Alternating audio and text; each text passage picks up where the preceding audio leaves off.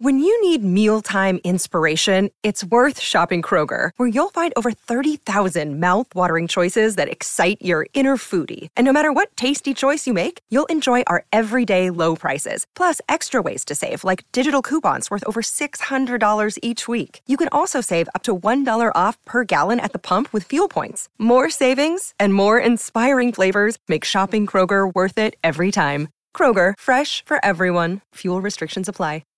The Final Furlong podcast is proudly brought to you by BetDAC. Get 0% commission on all sports for 100 days when you join BetDAC.com, the sports betting exchange today. New customers only. Terms and conditions apply. Now, here's your host, Emmett Kennedy.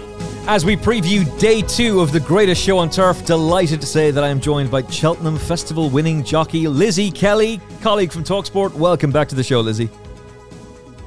Thank you very much. Great to be here. Full broadcasting for TalkSport. You're commentating on all 4 days. You'll be with me on TalkSport 2 as well. And I know after this you're going to another Cheltenham Festival preview. So you're in the right frame of mind. Yeah, I'm nearly previewed out. I've got one today and one tomorrow left, and then that is it. I'm pleased that it'll be finally be over. Well, to be fair, you can never get too many Cheltenham Festival previews. Ben Aiken, welcome back. Hopefully you will have shot the lights out on day 1, and so we're coming in full of confidence. But of course, we're recording this ahead of time. But very much looking forward to getting your insight for day 2 as well. Yeah, fingers crossed. Day 1 will go to plan. So we'll soon see. Here we go. If you have not yet, time to sign up for Fantasy Cheltenham 2023. Just Google Fantasy Cheltenham, or go to fantasycheltenham.ie. The horses that have been declared for day 1 are available now, or at least Sunday evening. Same for day 2, Monday evening. You can change your selection 10 minutes before the off of a race. So if you go really cold on one, or if the horse is a non-runner, you don't get saddled with the SP favourite. You can go in and you can change up to 10 minutes beforehand. It's a fundraiser which has raised over 950 grand in the last decade. Across Ireland, Scotland, England and mainland Europe. Just go to fantasycheltenham.ie, register to play, your name, email address, number, whichever one you decide to give. And when it comes to county and club, go for County Kilkenny, club Final Furlong podcast. Play for the crack, play for the banter, play for the cold hard cash, because there's a lot of it up for grabs. fantasycheltenham.ie. You can sign up right now. The Ballymore Novices Hurdle, the betting with BetDAC, 0% commission for the first 100 days. Take full advantage of that for Cheltenham. Impere Pass is the 7-4 favourite. From Hermes Allen, 11-4. I've done a complete flip-flop on him. Gaelic Warrior, 5s haven't been taken out of the Supreme. He definitely goes here. Goodland, also the same price. Champ Kiley on the drift this morning. You can get close to 9s on BetDAC right now. He was 7s only a few days ago. And American Mike, yeah, he's still in here. But is he any good these days? 40s says he can win the Ballymore. Lizzie Kelly, what are your thoughts on the opening race of day 2? I keep watching Impere and Passe, and that's like a me pronunciation, by the way. Yeah, that's a far better pronunciation. That's a far worse pronunciation than Ben's attempt at Gare de Menil. So I'm loving this, Lizzie. You're boosting my confidence. Yeah, I know. It's like I have an excuse. I'm Scottish, so yeah, I panicked and just said it too quick. I keep watching him, and I just don't like him as much as Hermes Allen. And I keep trying to tell myself that I like him more than Hermes Allen, but I just don't. We know that the Challow this year has unusually been actually quite decent. It normally is a race that everyone gets rather excited about, and actually it doesn't really stand up. He's got a course and distance win under his belt already. Having won around here at the November meeting. He did that impressively enough. My only concern is, we've seen him bowl out in front on most of his winning occasions, if not all of them. But I kind of everything you hear about him from the yard would suggest that he's a very laid-back individual who may not need to bowl out in front. It might just be, we see it a lot with Harry Cobden when he rides for Paul Nicholls. He's on the best, fittest horse in the race, and he just keeps things simple. He may well be able to bowl out in front. You don't know, but I'm trying to tell myself it's not as important as I think it could be for other horses. Good Land is interesting. I quite like Good Land, but I just like the fact that on the surface, Zelen looks like he's sort of been there and done it. Yeah, he's solid. And I really liked him for this race 2 weeks ago. I was very bullish about him. And the ground really should make me fall in love with him, because he handles good, but he's bolted up on soft ground, which was almost looked unraceable at Newbury that day. However, no Cheltenham hurdle winner has ever won the Ballymore. That is correct. No, and the hurdle does tend to kick I think so. out older horses who are more successful at an older stage, like Stage Star, like Brave Man's Game. It's churning out chasers. But to be fair, the Challow form this year, it does stack up. Yeah, that's the difference. Is I think the Cheltenham hurdle benefited greatly from the cancellation of Cheltenham, the December meeting going, because the horses who were going to run in the novice trial there ended up going for the Cheltenham. I think there was another, Ascot was another one that it benefited from. So it ended up being a much deeper race than it normally would be. And while you can pick holes in subsequent performances of horses, the reality is that the vast majority of everything he beat that day has at least won a race since, including Thomas Moore, who was pulled up and bolted up at Ascot the last day. But even Denman won a Cheltenham hurdle, rerouted to Cheltenham, and still got beaten here. I can't get my head around that, and it's just a strange thing in terms of the race. Ben, what's the profile of the type of horse we should be going for, and what's your overall view on it? Just to back up on your shallow hurdle, Denman, as you said, second. Diamond, Rev de Savola, also second. Yeah. Going from shallow to this race. So yeah, I don't think anything has, as you say, backed up. Doesn't mean Hermes Allen can't, obviously. But yeah, profile. So last 15 winners had between 1 and 4 previous UK or Irish hurdle starts. Finished first or second last time out, beaten no more than 4 lengths. Those that didn't fit that stat, 0 from 82. 21 of the last 25 winners actually met with that stat. Won't chop out many at the head of the market, admittedly. Solid stat all the same. Irish trainers, they've won 11 of the last 15 and 8 of the last 9. So very much another race they've a stranglehold on in recent times. Imperet Pass, just the type Mullins does like to win this race with. His 5 previous winners of the race all won last time out by more than 2 lengths and started at 7-1 or less in the Ballymore. With those types, Mullins is 5 wins and 4 places from 10 qualifiers since 2008. Only one of them's failed to even place. So he does have an obvious chance, but whether he deserves to be a 7-4 shot, I'm not sure. I think that's, I know that. That's bordering on too short for me. I'm not, kind of a bit like Lizzie, I'm not... You kind of think you want to like him, but I don't like him as much as his price would indicate. You're almost being bullied into liking him, and I know this is the wrong phrase, but you're almost being forced into liking him because of the hype surrounding him and because of the confidence from the yard. But we've been down that road before as well with high-profile horses getting beaten here. 10 years ago, in fact, Pont Alexander was a solid moral, couldn't be beaten, except he was. I'm kind of looking at him going, am I missing something? Yeah. And it's like, I don't think I am, it's, if he was a bit bigger price, possibly be interested, but 7-4 just seems tight. And Hermes Allen, he was an impressive winner of the show, as already said. That race has worked out well so far. 6 of the beaten horses have won since, so it's a very strong show. They've actually won listed and grade 2 races, the ones that finished behind Hermes Allen. I think his chances, again, Lizzie touched on this, his chances, I think, would be enhanced if he were to get a solo lead out front. He might not need to go out front. A lot will depend on what they do with Champ Keeley. Champ Keeley's only defeat came when he was held up midfield. So I would think Champ Keeley's probably going to go from the front, because I think that's where they'll get the best out of him. Now that depends is Hermes Allen somebody who needs to go to the front, or can he sit just off the pace? Question, I suppose, will be answered in the race. We'll see what happens. I do like him, and he does tick plenty of boxes, Hermes Allen.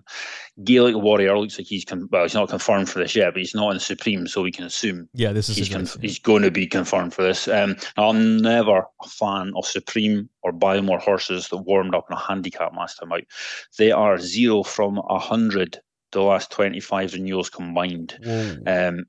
And then you need to factor in his jumping to the right. I didn't find him out last time out in a handicap at the DRF, but when you're an improver running in a handicap off a mark, let's be honest, that was probably a long way below Gaelic Warrior's ceiling. You can overcome plenty of obstacles, negatives. It will be harder for him to overcome that jumping to the right tendency against this opposition. So he's not for me, Gaelic Warrior. At Good Land, now, he was impressive when winning the DRF last time out. Winners of the race he won that day, they're often worth following. 14 of the last 24 winners of that race won or finished second next time out. So it's a race that's often worth following the winner. He's produced 2 strong pro form speed figures on his last 2 starts as well. So Good Land is one I like for this. Champ Keeley again, all right, Cordham. He's been banging in solid figures as well. He won the Slaney Novice Hurdle at Naas last time out. Bob Ollinger, Envoy Alain, both won that on the way to winning the Bymore. Next Destination and Rule the World, they won it, then came on and placed in this. So he's got positive Champ Keeley. Concern, again, if he and Hermes Allen butt heads off the front end, that will probably spoil each other's chances. So there's a potential for a tactically interesting race. And I think I'm probably siding with Good Land. I think I liked his attitude when he won last time out. Stamina could well come into play if they go hard up front. So yeah, I quite like Good Land for this. My concern with those 3, Hermes Allen, Good Land, and Champ Kiley, is are they all just going to get in each other's way up front? Yeah, potential. Now, it could set up... Look, there's got to be common sense involved here, and they're not all going to go crazy in front. But it is shaping up that way, and I just wonder how that's going to impact them. And for all that I was talk about Imperial Pass and looking elsewhere, I do like Champ Kiley a lot for this. I was very taken with how Danny spoke about him the other day. I think it's really interesting that Danny Mullins committed to him a long way out. And by the sounds of things, and this could be very different come the day, but it appears as though Patrick Mullins is going to ride Gaelic Warrior. He's going to ride Diverge in the Supreme. And I know they quietly fancy him. He'll be on Gaelic Warrior here. I love Patrick Mullins. Think he's a class act. Can you just... And look, you need to be careful here as well, Lizzie, as a paid-up member of the Jockeys Association. But an amateur rider riding in a Grade 1 novice hurdle, for all that he is a brilliant horseman, he's not Paul Townend, he's not Danny Mullins. Is that against Gaelic Warrior in the Ballymore? No, I don't think so. No. Firm, confident answer there from Lizzie Kelly. Quite like that. The jumping out to the right is too much of an issue.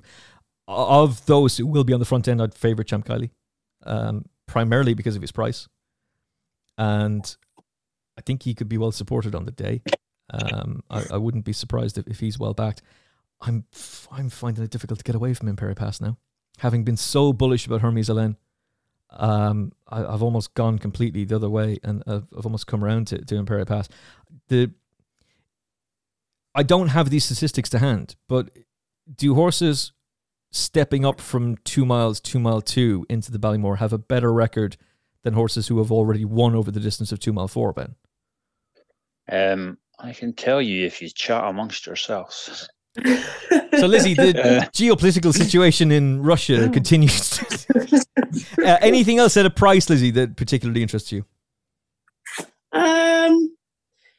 No, which is not very helpful. No, but I think it is probably more than likely going to be dominated by the top 5 in the betting. And yeah, I think I've spent my time watching and re-watching The Favourite over and over again to sort of see what all the fuss is about, and I'm kind of failing to see it. And don't get me wrong, like he's won his races, he's won every race he's been in. One of those was in France in a national bumper. Sort of where they actually. Yeah, anyway. And then on that, horses who, this is a bizarre stat, but horses who won a bumper have a very good record in the Ballymore. So the fact that he is an ex-French horse but is a bumper winner, is that going to be advantageous to him? Yeah, they come out of stalls, don't they, in French AQPS bumpers, I think. Not that that's relevant. And he won, I just don't know, the Moscow Flyer. It's difficult to really see how good that was. The Model Kingdom hasn't run again. She Could Be Anything has run again and was beaten. Hey Johnny again has won since, but been beaten in the subsequent 2 runs since then. And C'est Rien hasn't run since. So it's really difficult to know kind of where you are with it. It was over 2 miles in heavy ground, to be fair. But I don't know. Maybe when you're looking at novices, obviously you're looking at potential, aren't you? Especially when they've not run a huge amount of times. And for me, you can kind of, you've just got more form to cling on to with Hermes Allen and Goodland. And the horse Imperia and Passe may go and win. But at the price he is, I'd rather be watching it, if that makes sense, and take a punt on something with a slightly better price. Yeah, even if you wanted to delve into something like if you go look at the pro form figures, but not everyone's going to have access to that. So let's just use Racing Post ratings as an example. Imperia Pass is rated 153 by the private Racing Post handicapper. £3 inferior to Chem Kylie and considerable distance behind Hermes Allen, who's on 161. Now, that's an opinion, and you can only go on what he's done so far, but it does tell you what he has to do on the day. He's got to come up considerably, even to beat his stable companion Champ Kylie. And I kind of took Gaelic Warrior out of that because I think the way he jumps is just going to cost him. He gives away too much ground. And also, I keep thinking back to, this wasn't Ruby Walsh's intention, but with Liddy on the road to Cheltenham, when he did the split screen comparison, if I can use my mouth words correctly, of Stateman's Irish Champion Hurdle, Gaelic Warrior winning the 2 mile handicap, and Facile Vega in the Tattersalls Ireland Grade 1 Novice Hurdle. His point was, look at how crazy a pace they've gone out in front early on, and you could see just how much quicker they were going out in front. But he makes a very interesting observation at the end of that. He said, keep an eye on Facile Vega. He crosses the line before Gaelic Warrior does. Ease down. Still finishes in front of Gaelic Warrior. And that's not something to be overly bullish about with Gaelic Warrior, especially when you read into the statistics of horses coming from a handicap into this. It just gives you an idea of how much improvement he has to do for all that Racing Post ratings would have him clear top. Is that enough time for you to be able to look up the stats, Ben? I made a cup of tea in that time, mate. Oh, brilliant. No, I'd say it's inconclusive. It's okay. After all that, I think most are coming off a run that was over the same trip or less. Only 2 have won coming off a run over a longer trip, but not many have tried. So statistically, I'd have to dig deeper again. But Faugheen ran over 3 miles before in this last start. That's before winning this race. Fundamentalist also did it. Denman ran over it. I know he didn't win; he came second, but I it's not something I would say is a positive or a negative. Most are stepping up or had their last run roughly about the distance. So it's not something I have to say. Not something I have as a negative, personally. Okay. Final selections. Lizzie Kelly. I think I would go with Hermes Allen for this particular race, but I do quite like Goodland, and the price he is at the moment is quite tempting. Ben? Yeah, I'm going to go with Goodland. I liked his attitude last time out, as I said, so I go with Goodland. And I'll confuse things even further by going Champ Kylie. I just think he's too big. He's 9-1. Jeez, 9-1 about a Grade 1 winner last time out, who was sent off odds on for the Royal Bond. And not only did the change of tactics not help him that day, but he was way too free. That race was a complete disaster for him. Prior to that, he'd been really good at Galway, very impressive against Brazil in Tipperary, and right back on form last time, and proved that he handles soft ground. Danny Mullins in the plate. Willie Mullins tends to win with his first strings, but that wasn't how it went in the potato race last year with the nice guys. So Hermes Allen, Champ Kiley, and Goodland. Positive mentions for the three. There's your combination TriCast. Tote, we're coming for you. The Brown Advisory. Now, this rain is music to Jerry Colomb supporters' ears, and Bet.co 6-4. 6-4 Bet.co about Jerry Colomb. The Real Whacker is a 4-1 shot. Time Hill 11-2 with Bet.ac. Sir Gerard on the drift from 3s out to 5s. Gallia Delito is a 7-1 shot. Ben, set the scene for us for the Brown Advisory. Brown Advisory. 7-year-olds have been the sweet spot on the age front in this one. They have won 13 of the last 16 renewals. They have supplied most of the runners, but they do actually win more than the market expects them to. 14 of the last 15 winners have previously run at Cheltenham. 12 of the last 15 have previously tasted the festival environment. So a couple of trends of interest there. Jerry Colombe, he tight favourite for us currently. Now, he's only been left-handed once before in a bumper. All his hurdle and chase starts have been right-handed, so it's an unknown there. That's a good point. If you want to take him on. Look, he undoubtedly at least have potential to go right to the very top, but yet to go left-handed, I said, it's an unknown. Is that factored into the price? I'm not sure. Real Whacker, now he clearly handles Cheltenham fences very well. No Grade 1 experience on his CV, though. Last 50 winners have previously had at least a spin in the Grade 1 before landing this. Not a major negative, but, again, something that needs factored in.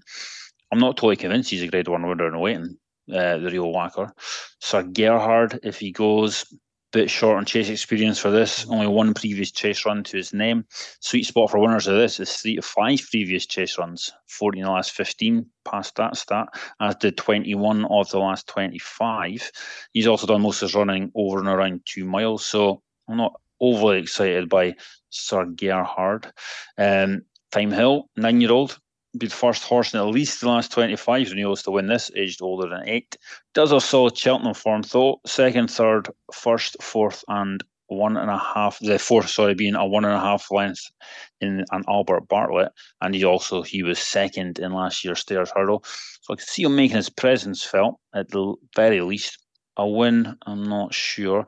Galea Delito bounced back in style at Warwick last time out after disappointing at Kempton over Christmas. Now, all 3 of her wins have come on ground that is actually heavy. Again, using pro-form actual going descriptions. So I think she may need a bog to get involved here. Adamantly chosen, not convinced he's a Grade 1 player. Which brings me to Thunder Rock. And he is one who actually really, really interests me for this. And I think he's been crying out for a step up in trip. He's got plenty of stamina influences in his pedigree.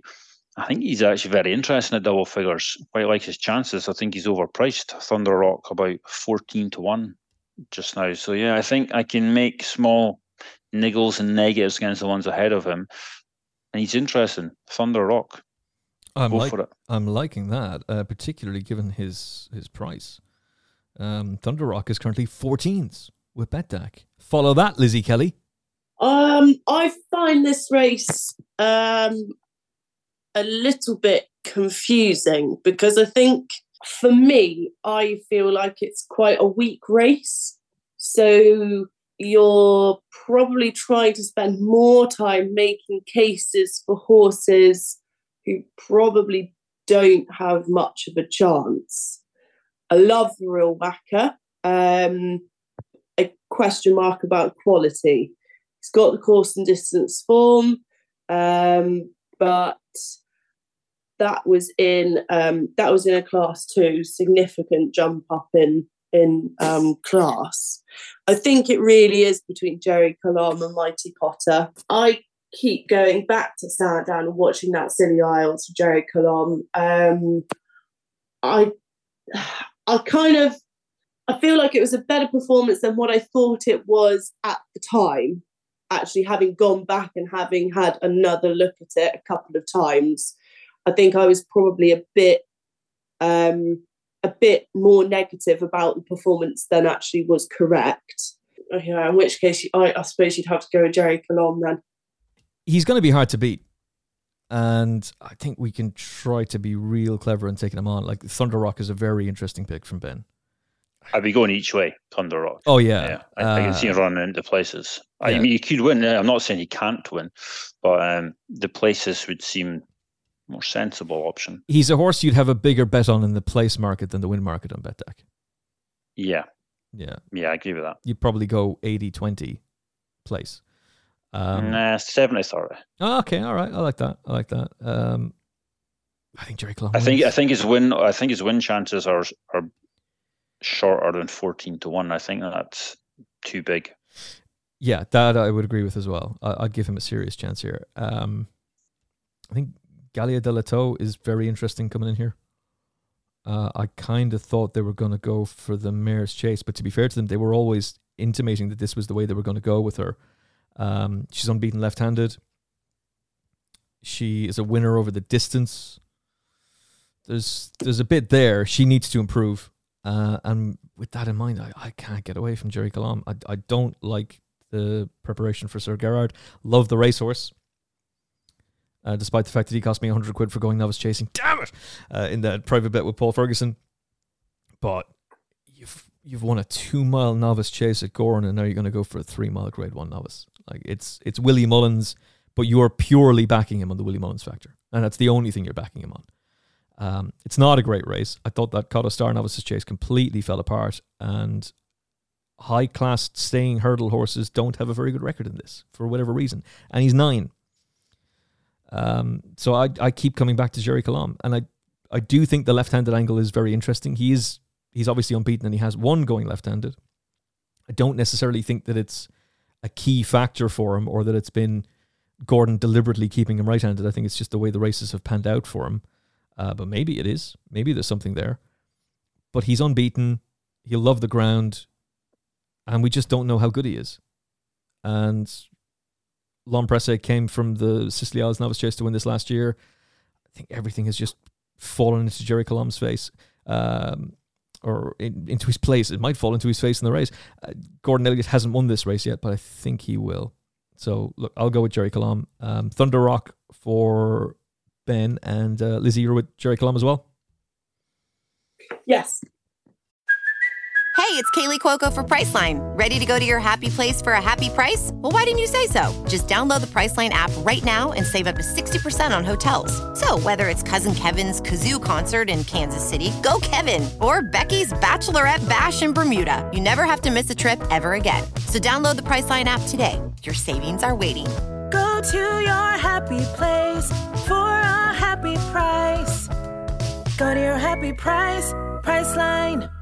To the Coral Cup, where BetDAC go 11-2 Camperond. Is that right? Run for Oscar, 7s, HMS Seahorse. Got to have a big chance. 8-1 with BetDAC. Hoton Color is a 9 shot. Langer Dan is the same price. And Winterfog, who I would imagine goes for the county, but maybe not, is a 12-1 shot. Ben, set the scene for us for the Coral Cup. Coral Cup, last 15 winners all run on a hurdle race over 2 mile to 2 mile, 5.5 furlongs last time out. Have between 1 and 5 previous career victories. Those that didn't meet with that stat, 0 from 162. So, strong stat there to play with. Plenty still in this, plenty with multiple entries. So, not easy at all to pick apart before final decks. Gordon Elliott, he's got plenty entered currently. He's won this 3 times since 2011. All of the Elliott winners were Irish bred horses who finished in the top 3 last time out and had no more than 4 handicap hurdle starts on their CV. Gordon Elliott runners in the Coral Cup with that profile have a form line of 1013F1. Last time out winner Rian, currently around 20-1, does fit that profile, so he'd be of potential interest if lining up. Same with Firm Footings, also around the 20-1 mark.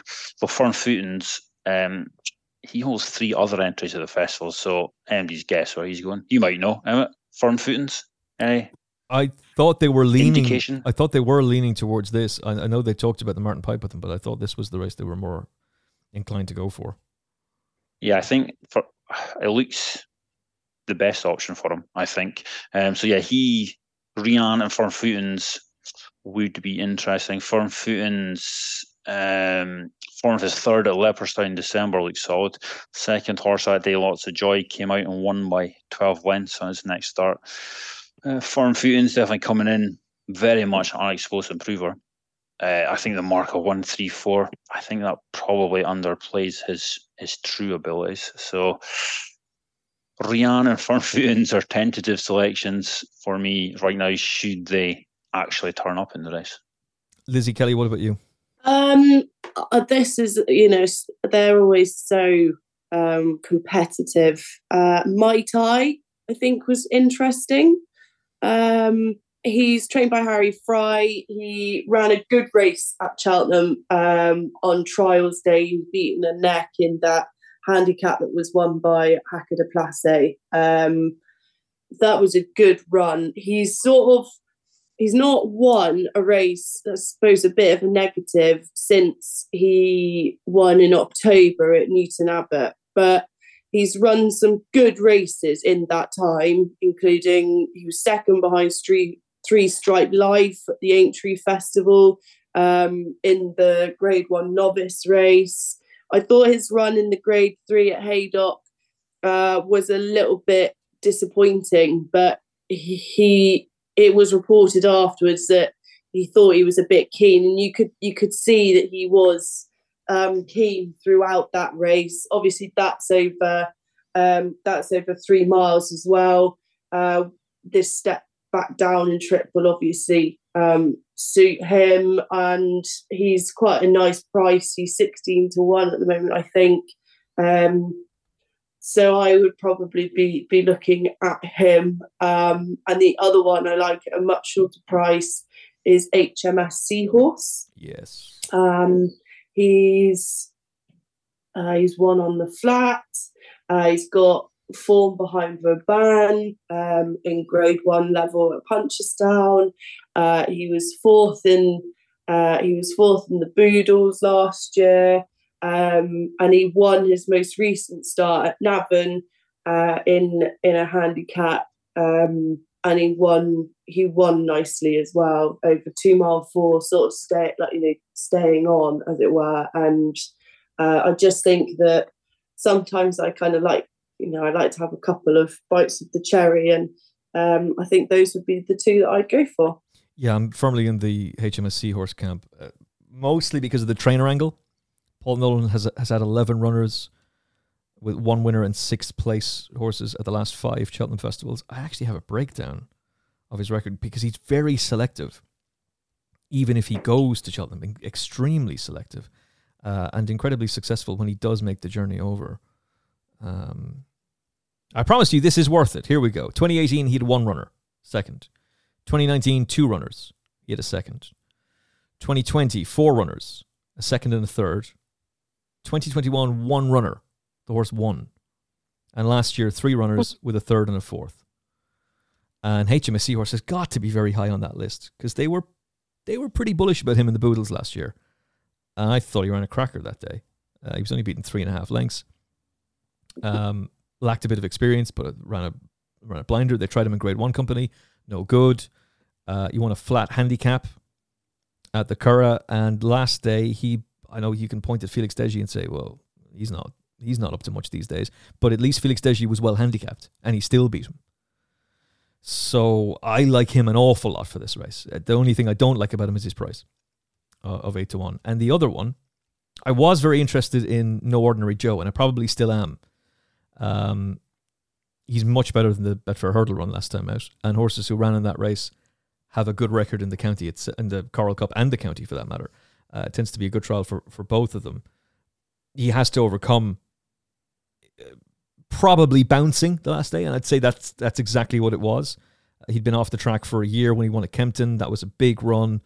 And then at Newbury on good ground, maybe he's just bounced. Back to Cheltenham on soft ground. I think will suit him. And it's not that long ago that he ran a cracking race behind West Cork in a Greatwood. So I'd give him a massive chance. And the other one that interested me was Rian. So I was delighted to hear you highlight Rian, Ben. Good stuff. Spanish Harlem, I don't think is good enough to win a race at Cheltenham. But he's on a very interesting mark. And so I can see why he's at the head of the Martin Pipe and some other races for Cheltenham, specifically the Martin Pipe. But Rian beat him fair and square the last day. And I think he's the better prospect of the two and the more likely winner. That was a big step forward from a disappointing run at Punchestown. He has won on soft ground. He's got experience of big field races. And he represents Gordon Elliott, who's got a great record in this. So Rian and HMS Seahorse were the two main ones, with No Ordinary Joe as a polite one for the British that we'll just throw in there. Nicky Henderson and JP have got a great record in this race too, so perhaps. But Rian and HMS Seahorse will be my main two. Final selections, Ben? Yeah, quickly, as when you two were talking, HMS Seahorse, I quickly ran the full trends I have for the race, because I was aware of those Paul Nolan stats as well. They're exceptional for selectivity. But HMS Seahorse, I think, pretty confident will pass all race trends I have. So I think he's going to end up, when I run the full stats for the race, he will end up near the top of my figures as well. So I would give a positive for HMS Seahorse as well. But for this, I will be Rian, like yourself, and Firm Footings, if they indeed go to the race. Okay. Lizzie? Yeah, HMS Seahorse and Might I. Okay, HMS Seahorse and Rian for me, with a honourable mention for No Ordinary Joe if he ends up winning it. If he falls at the back of the telly, I never mentioned him once. The Queen Mother Champion Chase, the feature race on day 2, sees Edwardstone and Energumene locked together at the head of the betting. Both of them are 7-4 with BetDAC. Pay your money, take your choice. But it's not just as simple as a straight match, because Editor Digit did beat them last time out. He's 5s, put up at 25-1 by Barry Call, so we know who he's cheering on. Gentleman to Me, an impressive winner at the Dublin Racing Festival, is a 10s shot. Nube Negra, 20s. Griantine, ground's probably gone against him, 25s. Fumble Savola, 33-1 shot. And Captain Guinness, the outside of the field, at 40s. Ben, set the scene for the Queen Mother Champion Chase. Yeah, run the trends for this, and doesn't tell us anything. The betting doesn't tell us. The ones at the head of the market are being the ones that also fit the profile of previous winners on the trends front. It does look to concern the 3 currently at the head of the market. Has to be said, however, Editor Digit, I think he's been given a run of the race in his last 2 starts without taking anything away from him or the ride Niall Houlihan has given him, which have been exceptional. He's taken advantage of the circumstances, which is all he could do. But you'd have to expect riders of both Energumene and Edwardstone to keep the Gary Moore runner much closer in their sights than they did in the Clarence House Chase. So as such, I would expect them to turn the form around with that one in the Queen Mother. Of the 2, Energumene and Edwardstone, I'd be siding with last year's Arkle winner Edwardstone, who I think only needs a slight tweak of tactics to get the better of Editor Digit. While the tactics on Energumene, I think they're going to be a little trickier to execute, because he clearly doesn't perform to his peak when he's held on to. But equally, if he gets in a duel in the front end with Editor Digit, that's only going to harm both their chances. So it's going to be very, very interesting to see how Energumene is ridden. It's just there's a potential for a very interesting tactical battle on the cards. And if I'm honest, I think it's going to be difficult for Paul Townend on Energumene. I'm assuming Paul Townend will be the jockey. He's going to have to get his tactics absolutely spot on. He's going to have to tread the fine line of not giving Editor Digit too much rope, but also not getting into a ding-dong pace duel on the front end. And if that happens, Edwardstone can just sit a couple of lengths off them, points up the home straight. Now, I did actually mention, again, on my own podcast with Tony McCormack, who you both know, actually. Lizzie will know Tony as well. Yeah. Good friend of both of yours from TalkSport. I actually said Willie Mullins should run Shakan Poursois as a spoiler to burn out Editor Digit in the front end. But I can see Willie Mullins did not take that idea on board, and he's taken Shakan Poursois out at the 5-day stage. So chance missed there, Big Willie. Mistake there. But Big Willie style, making a rare blunder at Cheltenham. Missed his chance there. Tactics. I'm sure. I think it's also worth pointing out. I'm sure Rich Ritchie would have been delighted to have a horse in there as a spoiler. Yeah, just offer him 25% of the purse. Easy. Job done. I mean, mind you, after what happened with Lossymouth, I'm not slightly. Oh, yeah, maybe Rich Ritchie said, maybe Willie did go to him and say, can we do that? And he's like, nope, taking him out. But anyway, he's not there. So Paul Townend, he's going to have to do a lot of thinking about how he rides the race. And it's also worth pointing out, Energumene would fit that negative stat I mentioned in day one for Mullins horses when we did the Supreme coverage. William Mullins horses at the festival with runners coming in off being a beaten clear favourite last time out. The stats were 2 winners from 95 qualifiers for a 2% strike rate, 76% below expectation.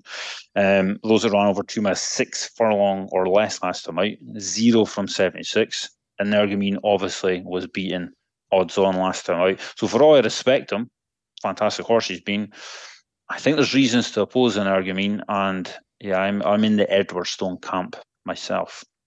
I am too. But what about you, Lizzie Kelly? Oh, I'll keep it easy. I am too. I don't think that Ed de Gite will have things his way anyway, because Gentleman to me looks like the run last time when he won the Dublin Chase at the Dublin Racing Festival. He bowled along out in front, and it was it was a very good performance from him on that particular day, and I think Niall Houlihan won't have the same sort of set of circumstances. I think Energumene, well, he was beaten by Edwardstone last time. Edwardstone still, in my opinion, got a little bit to find on him, and they're the same age, so you can't really make the argument of Edwardstone, being the young pretender, but he feels like he's got more left to give, I think would be the right way of perhaps putting that forward. I would side. I'm not going to sit on the fence, although that's my favourite thing to do. And I'm going to say that I think Edwardstone has got the measure of Energumene. The one little sort of left field observation I would make is that Fernamble Savola, he was 40-1 when he picked up second in this race last year behind Energumene. And he's currently 33-1, having won his last race. So there we go. Just an observation. Yeah, I think we're going to have Neil Phillips on the show tomorrow, recording a whiskey, wine and horses special as we usually do ahead of the big festivals. And I believe whiskey and wine is being sent to the Final Furlong podcast studio, so I'll probably be absolutely wasted during that recording. But he did put up his horse last year. He's one of the owners of Fumble Savola, and he gave us the straight forecast, and it came off beautifully. And it is a bit mad. Like, that was soft ground at Cheltenham last year, and he's finished second. Yeah, you can argue it fell apart with the way Shishkin came out, but it's still a big performance. And that was a huge run the last day at Newbury on good. So he doesn't deserve to be the price he is. And I completely see that angle. I'm with Edwardstone as well. It's a trio for Edwardstone. I get what Willie is saying about the different colour fences, and he keeps saying it so much that it has to be a thing. It can't just be something that you just laugh at and say, well, that's just an excuse. But just looking at the way that race panned out the last day, even if he had jumped the last well, and it was a bad mistake that he made, still don't think he beats either Ed de Gite or Edwardstone. And the winning interview that Lydia Hislop did with Alan King, or the interview I should say, straight after the race with Alan King, you'd almost think he won the race. He was so bullish about him and was at pains to stress that he was the one who told Tom Cannon to hold him up till the very last second. He instructed him to ride him that way. He didn't want him challenging for the lead too early.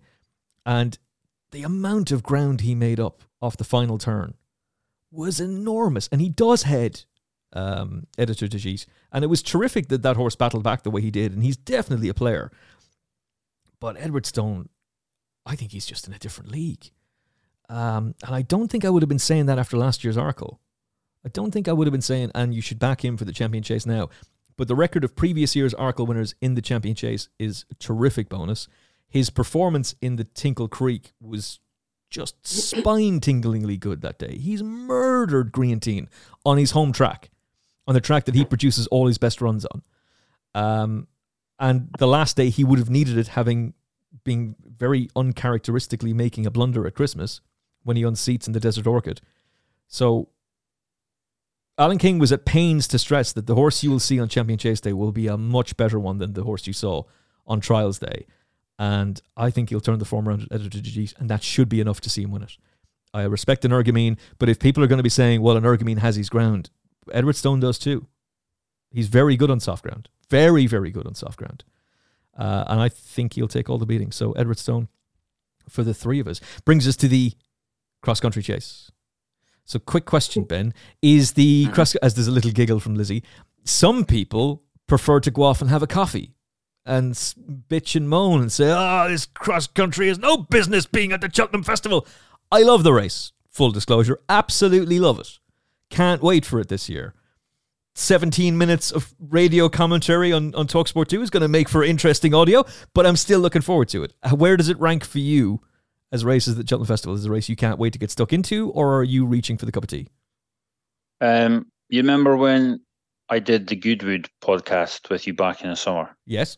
And I said I'd probably go out to the garden and see if there's any dog poop needed picked up when the 2-year-old races were on. Oh, no. I'll probably be doing that when this race is on. That's dreadful. You can't say that. That is awful. Well done, Lizzie. You tell him. How dare you? I'm actually only joking. I do quite like it. Oh, I do quite. As a spectacle, I do like it. As a betting medium, possibly not as much.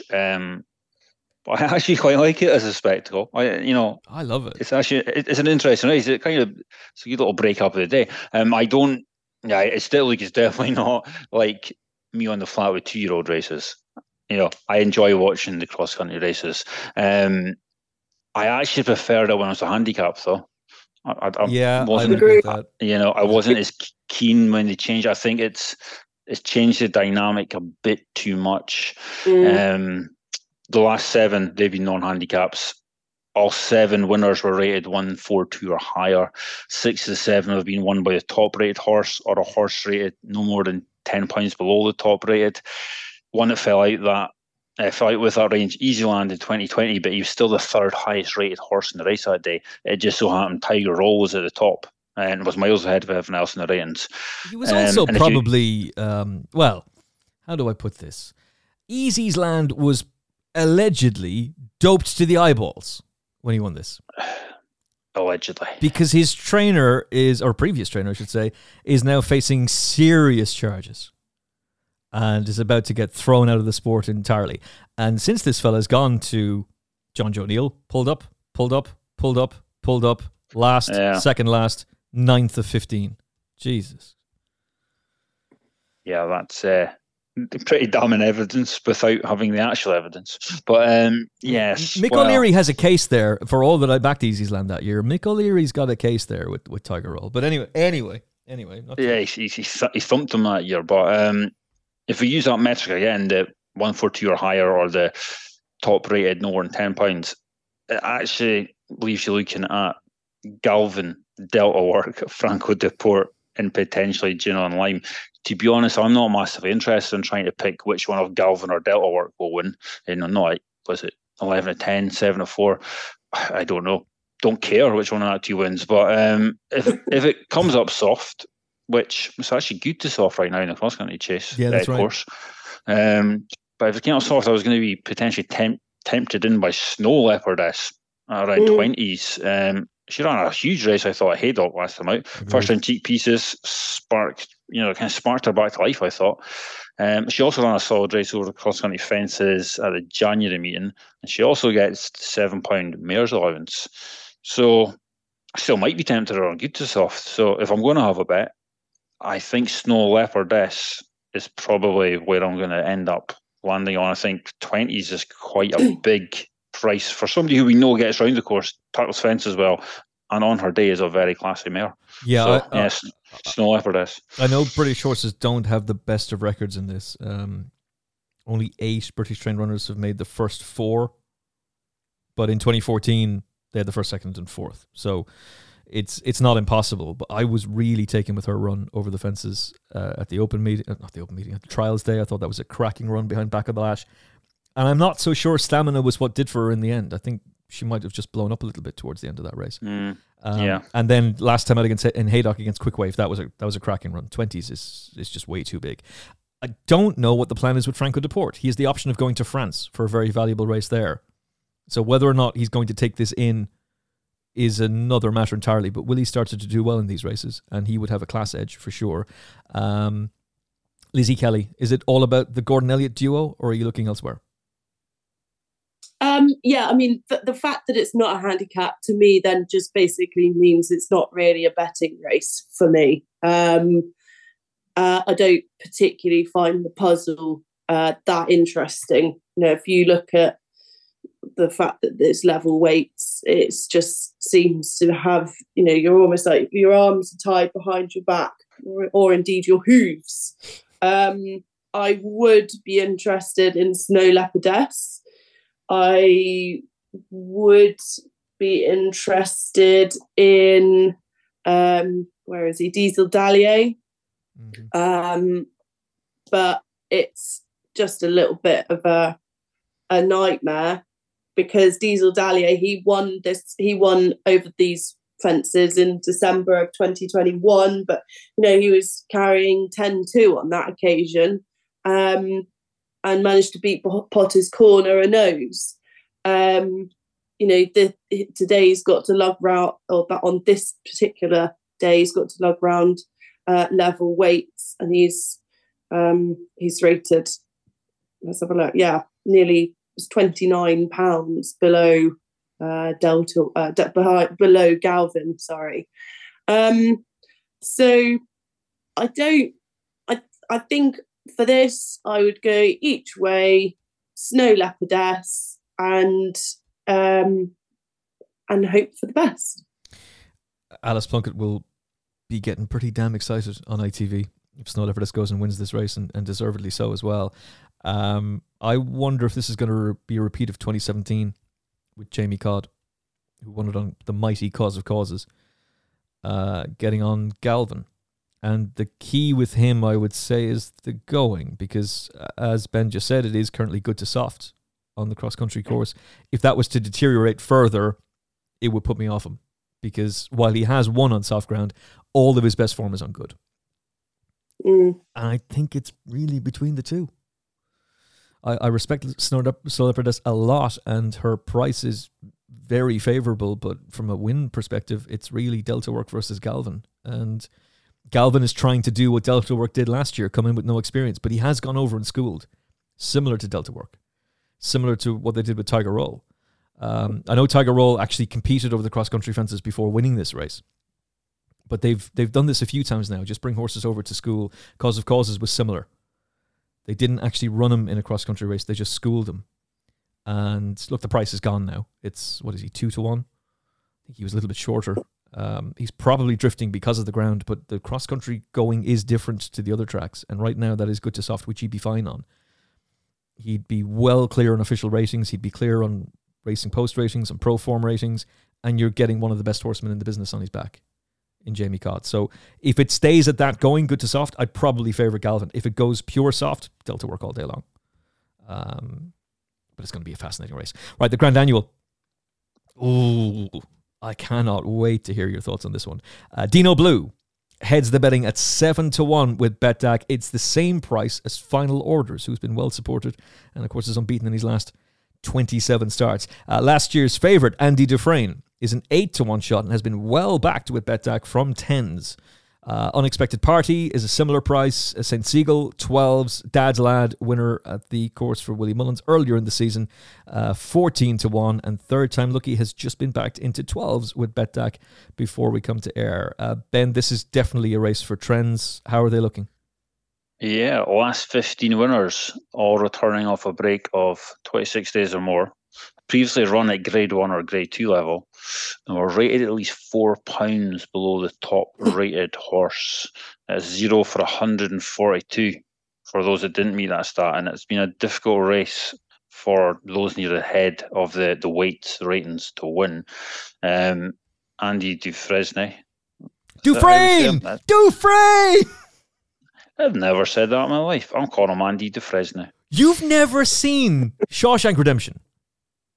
Oh, I watched a film and within 2 minutes I forgot what happened, so that makes no difference. I couldn't tell you what happens in Titanic, so I mean, makes no difference. I can't tell you what happens in Toy Story, so I've got bad news for you. That's the guy in the Shawshank Redemption. I mean, you learn something new every day. Yeah, he's the main character. He's Tim Robbins' character in the Shawshank Redemption.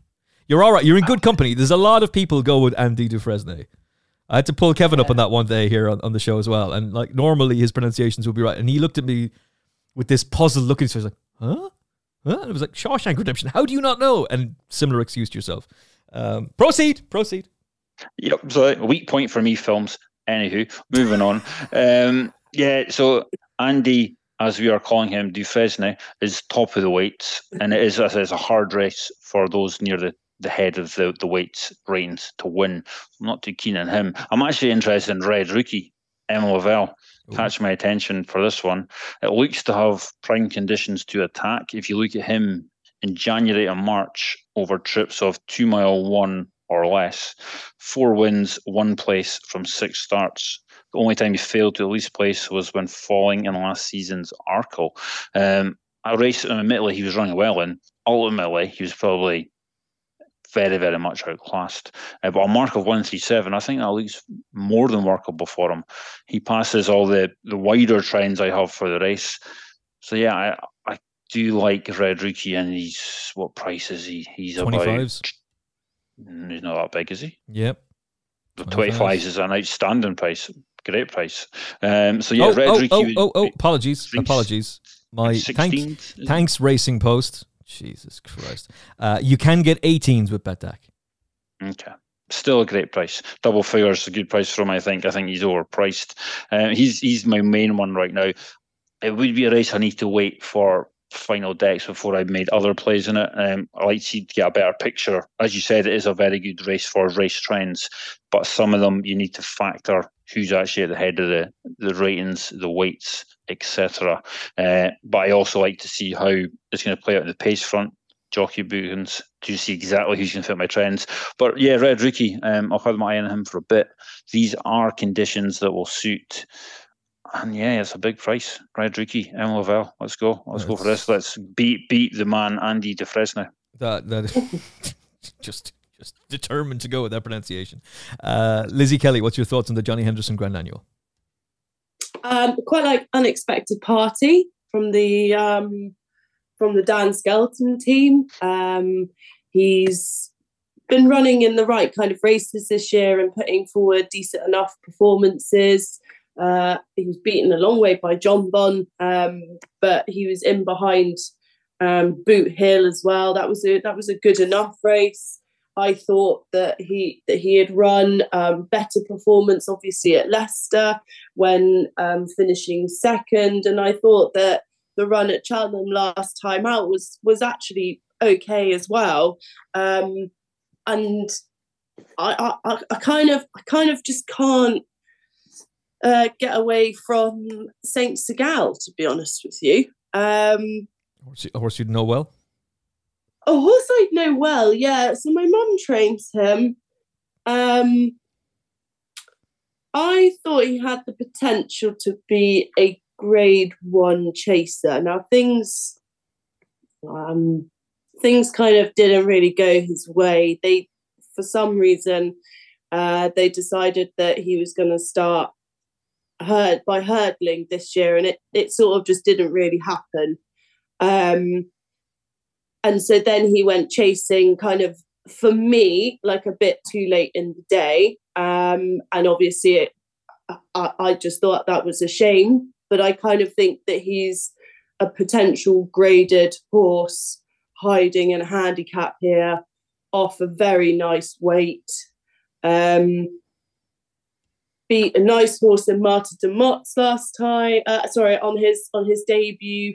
He's won in between that, and then his last run at Doncaster. I actually wouldn't be too worried about the fact he got beaten. I thought he was just too far back, and kind of the winner got first run on him, and he couldn't quite make up the ground in time. I think he's kind of hiding in here, especially at 11-1. I think he's got better form than some of the horses who are tighter than him in the betting. And actually the three previous Cheltenham Festival winners that my mum has been involved with, obviously when she was assistant to Nick Williams, they were all well handicapped horses in handicaps. And I just think that, obviously I'm slightly biased. Like, there's no point trying to pretend I'm not slightly biased. I think, but I've schooled him before, and he's absolutely mega. Like, one of the best that I've schooled at home. I think he'll be able to make ground with his chasing. He was in the process of running a really good race in the Boodles last year? Yeah, last year. But was just way too keen throughout, and made up way too much ground. Got to the front far too soon, and got swallowed up coming up the hill, and was beaten a long way in the end. But there's something about this horse. I think he's nice. I actually quite like Sonsegal as well, actually, but it just ties into what I was saying on day one about he's by Son de Son. But Lizzie might be able to give us some light on this, because Lizzie, on the day one, I actually said that Son de Son offspring have quite a really poor record in Class 1 races at Cheltenham. I don't know, you might be able to shed some light on why that is. I mean, with all stats, it could be coincidental, but it's quite a big sample size. I don't know if there's something about Son de Son offspring, because your mum does have a few, doesn't she? Or she's had a few. Gladiator, Alain, Pepe Le Moco, is he one? Yeah. I don't know, is there anything that springs to your mind why they might not act in the top races at Cheltenham? I have absolutely no idea. Have no idea, because obviously the list of his offspring contains, some of the very best. Yeah, definitely. Absolutely. Horses like Jacadam, Fusel Raffles, Burrow Saint. They're really, really smart horses. So I don't know. I don't know why that would be. No, it's a strange one, and I say it might be something other, but it is quite a large sample. Well, it's large just for horse racing terms, sample size. And I do like Saint Sonsegal. Just his breeding slightly put me off. But again, if it's a handicap, and if he is, as you say, Grade 1 horse, and he's well ahead of his mark, he can overcome negatives. As I was saying, about what's his name? The Mullins horse, Ritchie horse in Chacun pour soi. No. The one that's gone from the Supreme to Gaelic Warrior. Yeah, when he won last time out, jumping right-handed. So yeah, Saint Segal, if he is quite far ahead of his handicap mark, it won't matter who his dad is.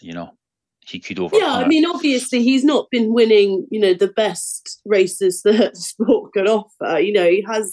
He has been winning Class 3s and Class 4 levels, and you could probably say he was found out at Class 2 level. I personally would argue that the race just didn't pan out right, and he was in the wrong place at the wrong time.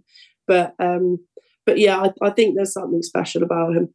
I'd agree with that as well. At Doncaster, I actually think it was a decent run. Came back quite well. I thought so. Yeah, I thought it was much better run than the two previous wins. Actually, I probably left. He dug in well when it looked like he had a reason not to, and he he started coming back. So yeah, I'm Yes. not against you with Saint He was running before over hurdles at the start of the season, where he looked like a bridle horse, and as soon as he came off the bridle, he just literally fell in a hole. It was a massive change from that to, as you say, when he actually was really plugging on at Doncaster and trying to win. Yeah. And I sort of hijacking that, Emmett. No, not at all. I take the chance with the Son Seagal breeding situation, because I do like Son Seagal, but Son de Son, I have a query. I don't know, but I don't know the reason for it. That's the thing. It's maybe not obvious. Yeah, I mean, look, critics can say, well, hang on a second, on Petit Soir won a Coral Cup, but your point is the grade. And Jack Adam, oh God, he was certainly unlucky, but he didn't really... He didn't do it. No, he didn't do it. He didn't do it. That's... So, is there a reason? Is it something in the breeding? Again, stats are stats. It's not 100%. No, they're not. Son Seagal may be one of the ones that's like, well, it doesn't matter because I'm 159 rated horse running off 139. So yeah. Well, he's incredibly well handicapped, and obviously David Noonan gets on really well with him, and that's a great booking. And I think that case has been made elsewhere as well. Just on a side note, if you're thinking to yourself, "Oh, Protectorate's going to get his ground," who is he by? Exactly. Sunday. Just another one to be a little bit concerned about. Does he quite handle Cheltenham as well? I don't think he does. No, and is it because of his breeding? Potentially. Possibly. Yeah. Don't know. Possibly. I wouldn't be as harsh on Andy Dufresne as you are. It's a lot of weight to carry. I suspect that the handicapper has just seen JP McManus, Gordon Elliott, and gone, yeah, we're not relenting on you. You're still 155, which is the exact same mark that he ran off last year when he was second. I could see him being in the frame again. I just think it's a lot of weight to be given away. I'm intrigued by a horse who was beaten in this race last year in Embittered. He would need to step up. He's been beaten in this race twice, actually. Did he pull up in it the year he was favourite? He was 19 lengths behind Global Citizen in this last year on heavy ground. He has won on soft, and he ran well on soft at Cork at the beginning of the season.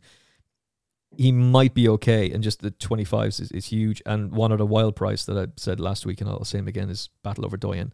It takes creative thinking to see him getting involved in the finish, but Dennis O'Regan talked up that Rebel Gold performance so highly that I think only been beaten 4 lengths by him with a horse who's now 10 but is thriving in Rebel Gold. I think that's a horse to keep an eye on with the view to Ferryhouse and Punchestown.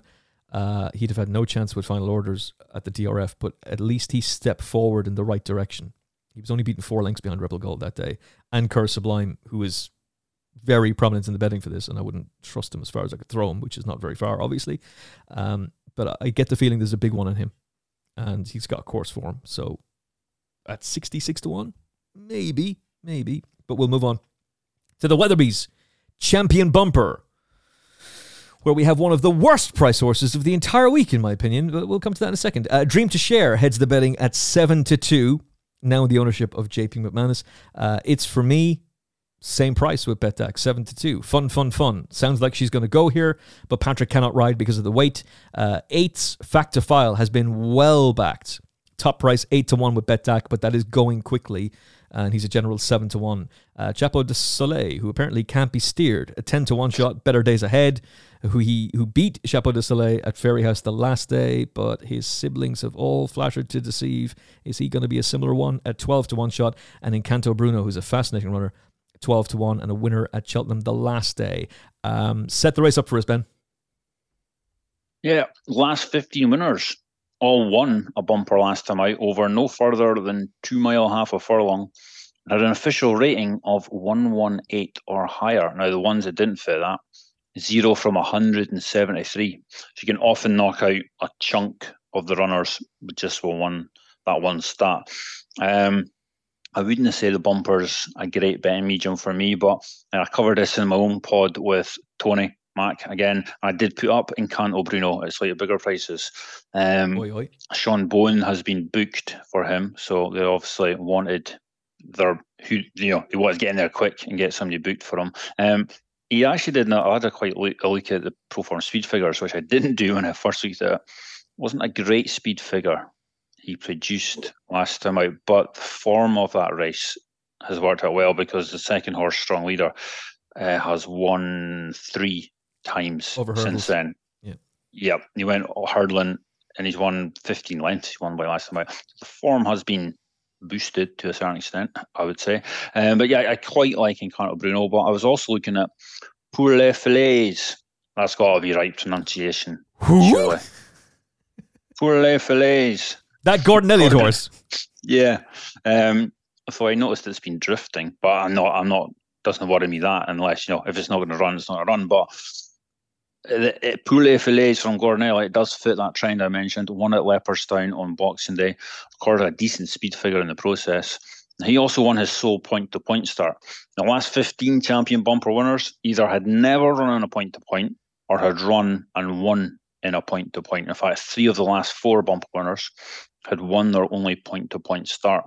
I also noted that since 2017, Elliott runners in the bumper that won last time out and were returning off a break of between 21 and 90 days, like Pour les Filets, they return a form line of 2nd, 3rd, 5th, 15th, 1st and 1st. It's only one of them disappointed in that form line. And yeah, Pour les Filets is tempting me at 20s. Big price. Elliott seems to be getting the hang of this champion bumper malarkey. So that's tentatively where I'm sitting at, Pour les Filets. Lizzie Kelly, for you. Tricky. I like fun. Obviously she'll have the weight allowance as well, given the fact that she's a filly. It was difficult to sort of obviously Paddy Mullins was very enthusiastic after she won at the Dublin Racing Festival, but he bred her, so you have to kind of slightly take that with a pinch of salt. Yes, and if you're interested, he has another one at home that you can also buy. Yeah, I'm sure he sort of probably got like a video out of it walking or something. Really, really push the point. I quite like Queen's Gamble. I know she's got a lot to find because she's won at listed level, and she beat Bonte as well on that occasion, and actually visually she was very impressive. Bonte has won since over hurdles, and I just wonder if the fact that she was beaten in the Annan Swimbank up at Market Raisin the following time has kind of given her a bigger price. But it's sort of one of those things where you're going out to ride a horse that everyone's going to try and beat. And she was carrying the most weight in that race by £4 to the winner, for example, much more than some of the others. And I thought she still put in a decent performance. She was in front way too soon that day as well. I'd say if Johnny could have that right back. Yeah, no one went with her, and she just sort of started tying up. It's a long way home at Market Raisin.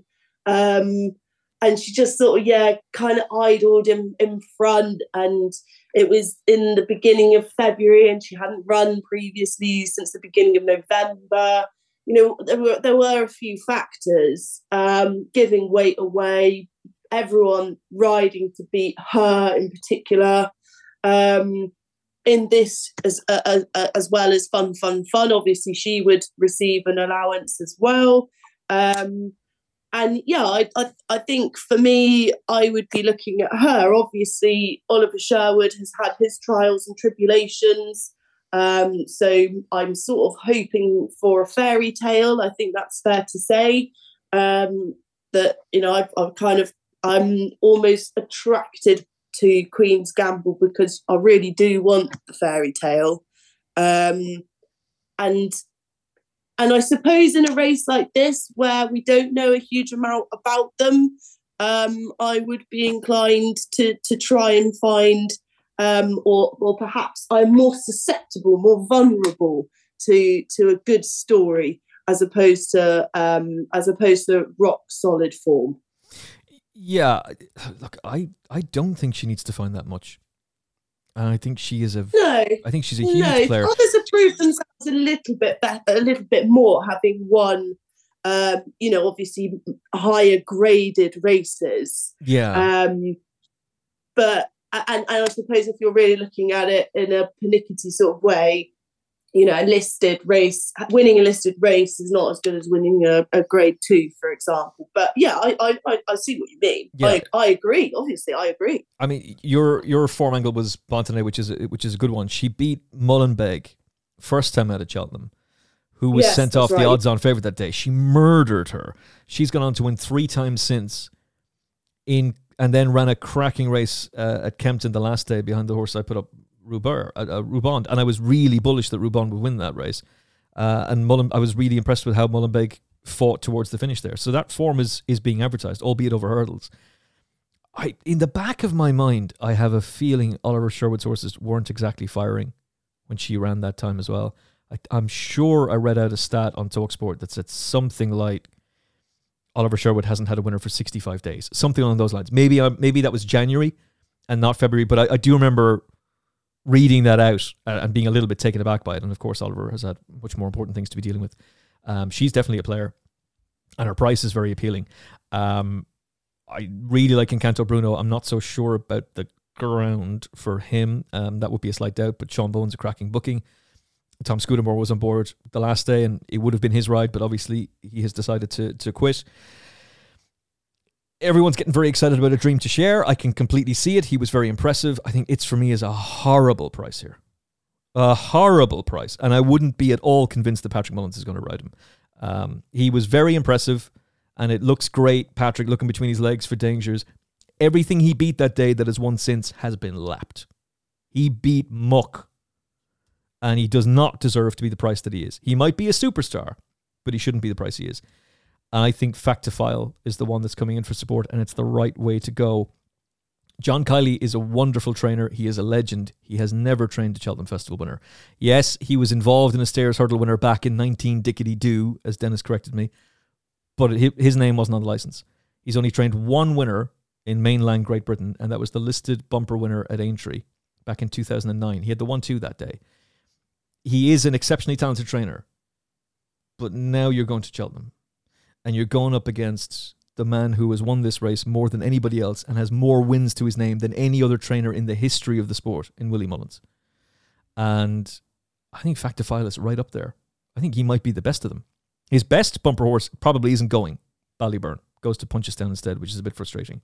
But Factifile is right there. And I don't think that JP McManus forked out all the money to Brian Gleeson for A Dream to Share because he went, I can't win the champion bumper now. I think he bought him because of how highly they regard Factifile. And they have pulled miles clear of everything else that day. And if there's a horse who is going to be really suited to the stiff uphill climb of Cheltenham, the stiff finish and the soft ground that they're likely to encounter, it's Factifile rather than A Dream to Share. I don't know if he might just be a little bit too quick, which sounds counterintuitive. Patrick sounded pretty bullish about him turning the form around, and I thought it was very interesting when I interviewed Danny Mullins last week for TalkSport, and we put it out in the final furlong, that when I said to him, how do you see the bumper going? He went, I can see Patrick riding Factifile. Now, if he's not on board, I don't know if the Gleeson thing is still going to be a factor. If young Gleeson gets to keep the ride on A Dream to Share, it is JP's horse now, and I'm sure Mark Walsh wants a ride, so Mark is going to be on board one of A Dream to Share or Factifile, you would think. I did hear that he does keep the ride. Really? Well, that's very fair. That was last week, obviously after the horse was sold to the New Connections. And now things change, obviously, but I did hear that he, and actually Mr. McManus is very good at supporting jockeys, isn't he? I know he obviously has his top people, but he's very good at supporting younger jockeys. Yeah, he is, and he's very fair that way. And look, amateurs have won this race. Robbie McNamara, Katie Walsh. It's an insult to call Jamie Codd and Patrick Mullins amateurs. But Ruby Walsh, Tom Scudamore, Paul Townend, Rachel Blackmore as professionals. Like, amateurs do win this race. Just depends on experience. And it's a lot of pressure on the young lad. It's a lot of pressure on him. And you have to bear that in mind when you're backing him. Like, he looks a machine. He might just be way too classy and thrash everything. I think the nature of the race, the way it'll pan out, the going, the stiff uphill climb, all plays into Factifile's strength. And he would be the one I would go with definitely an each way pick on Queen's Gamble. But Factifile is the pick for me. Final selections in the bumper, Ben? Poulet Filet. Loving that. Brief word on Better Days Ahead. I was very keen on him. But having gone through the pedigree, geez, that mare has thrown out a lot of horses and they don't really do a whole lot. None of them have done it at graded level. One of them won 48 grand for John O'Neill. I think he cost like 200k. Yeah, 145,000. They flatter. Could be that he's the different one. I wonder about the fact that Gordon Elliott is sending so many runners to this race. What does that say about his bumper crop? Because when he's won it, it's been with the only horse. He's just had the one runner. So Fiona was his only representative when she won. Envoy Len was his only representative. That used to be a thing with Willie Mullins. If he came up mob-handed, forget him. If he went with one horse, like Champagne Fever, then you'd be all over him. But maybe that's just the changing nature of the game because Gordon and Willie have so much stock at their disposal and so much firepower that it's just getting stronger. But it is intriguing that his only two runners came with just one runner in the race. That would worry me. So, Lizzie, final selection for you? I think I'm going to go with Queen's Gamble. Yeah, stick with her. 20s Queen's Gamble. And Factifile for me, who the 10s have disappeared, the 11s have disappeared, 7-1 as we record with BetDAC. Even the 8-1 just vanished. I promise you I did not back him. Yet. Right. You have got a free bet from the good folks at BetDAC. You can do a £10 Trixie or a £4 Yankee. Trixie is 3 horses, Yankee is 4 horses. And all winnings, it's win only, and all winnings go directly to the Irish Injured Jockeys Fund. Ben, you swung for the fences on day 1, and you went for other days. What are you going to do for day 2? Won't be swinging quite as well, but still, it's for charity, so, I'm not going to play it safe. And again, yes, I'm going for other days. So, just why change? So, but I do have one, Queen Mother. Edwardstone, Mayor's Novice, Ashrow Diamond, Albert Bartlett, Sandor Clegane, Gold Cup, Brave Man's Game. Don't say that too loudly because you have the president of the Galopin de Champ fan club here in Lizzie Kelly and I'm vice president. But I'm going. It's charity. It's a free bet. Yeah, I'm shooting for the prices. Lizzie, calm down, Lizzie. Lizzie, put that knife down. It's just an opinion. We're all friends here, all right? We're all friends here. He's not saying that he's rubbish. He's just going for the value. Lizzie, what is your 3 or 4 horses for the BetDAC charity bet? So I've sort of done a bit of a mix. I've got Rare Edition in the Supreme. Dearie me. I've got... where is it? Oh, yes, West Balboa in the Mayor's Hurdle. What in the name of God is going on? Yeah. I've got Saint Segal in the Grand Annual. And I've got Queen's Gamble in the bumper, obviously. My God, that bet's going to pay an absolute fortune if it comes up. I love that. That's great. That's what charity bet should be. Absolutely. Yeah. That's you.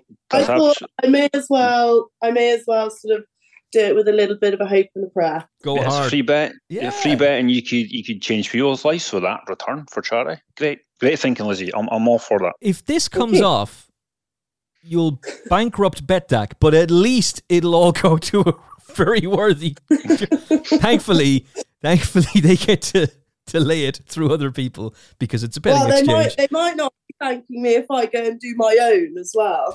I'm suspecting that. Now that you're no longer a jockey, that's exactly what you're going to do. I mean, you can't just be sitting there going, oh, isn't that great that I made all that money for that charity, while going, oh my God, I could be on a plane to Dubai with first class tickets. What have I done? So mine aren't as original as Lizzie's. I know. But it is, I am going to confine it all to day 2 though, Ben. My day 2 selections are Jerry Colon. I know. Edward Stone. I know. Champ Kylie. And Factifile. That's my Bet-Dak Yankee for day 2. That's it. Hope you've enjoyed it.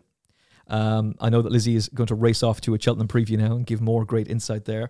And Lizzie is with me all week on TalkSport. You will be commentating alongside the legend himself, Rupert Bell. So I'll have your company on the preview show on Wednesday morning. You'll be doing commentary for us Champion Hurdle Day, Champion Chase Day, Stairs Hurdle Day, and Gold Cup Day. And I'm anchoring the coverage on the Tuesday and on the Friday. Lee's in the hot seat on Wednesday and Thursday. I'm pundit those days. So looking forward to teaming up with you again, Lizzie. Yeah, looking forward to it. Thanks so much. You will not miss a minute of the action on TalkSport. And Ben, you were mentioning your podcast. What is it called with Tony McCormack, and where can listeners get it? Me and Tony McCormack, we have the Racing Pod Blast, 20 minutes. Nice, short and sharp, because we both have terrible attention spans. And you can follow us on Twitter. Go to my website, narrowinthefield.co.uk. Plenty of links up for it there.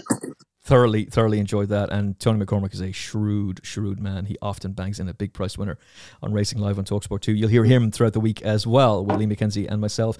Don't forget to sign up for fantasycheltenham.ie. You are getting 5 horses for the first 5 races each day. You can change your selection 10 minutes before the off. It's only 20 quid to play, €20 or £20. Sign up now at fantasycheltenham.ie. It's raised over 950 grand for worthy causes in the last 10 years. When you sign up, give your name, email, number, whichever one it is you want to go for. And when you're signing up for county, go County Kilkenny. I know, if you're a Cork person or if you're in Dublin, you really don't want to do that. But County Tipperary fans definitely don't want to do that. County Kilkenny gets you Final Furlong podcast. 20 quid to play. Massive prize money up for grabs. Come and take us on if you think you're clever enough. fantasycheltenham.ie for more. And don't forget that Bet-Dak are 0% commission if you sign up now for 100 days. My goodness, that's ridiculous. We are back for previews of day 3 in the company of Paul Jacobs, 6-time champion tipster, and Mark Milligan. And the boys are back. Dennis O'Regan, Barry Call, as we preview Gold Cup Day. All those shows are coming your way very, very soon. Remember to like and subscribe in your favorite podcast app. It helps out the old algorithm. If I can use my mouth words correctly, 5-star rating, whichever app you're using as well, is a big help. Like and share on social media. All that stuff. All that malarkey. Enjoy day 2. Hopefully we're going to shoot the lights out. Be safe, be well. God bless. The Final Furlong podcast is proudly brought to you by Bet-Dak. Get 0% commission on all sports for 100 days when you join betdak.com. The sports betting exchange today. New customers only. Terms and conditions apply.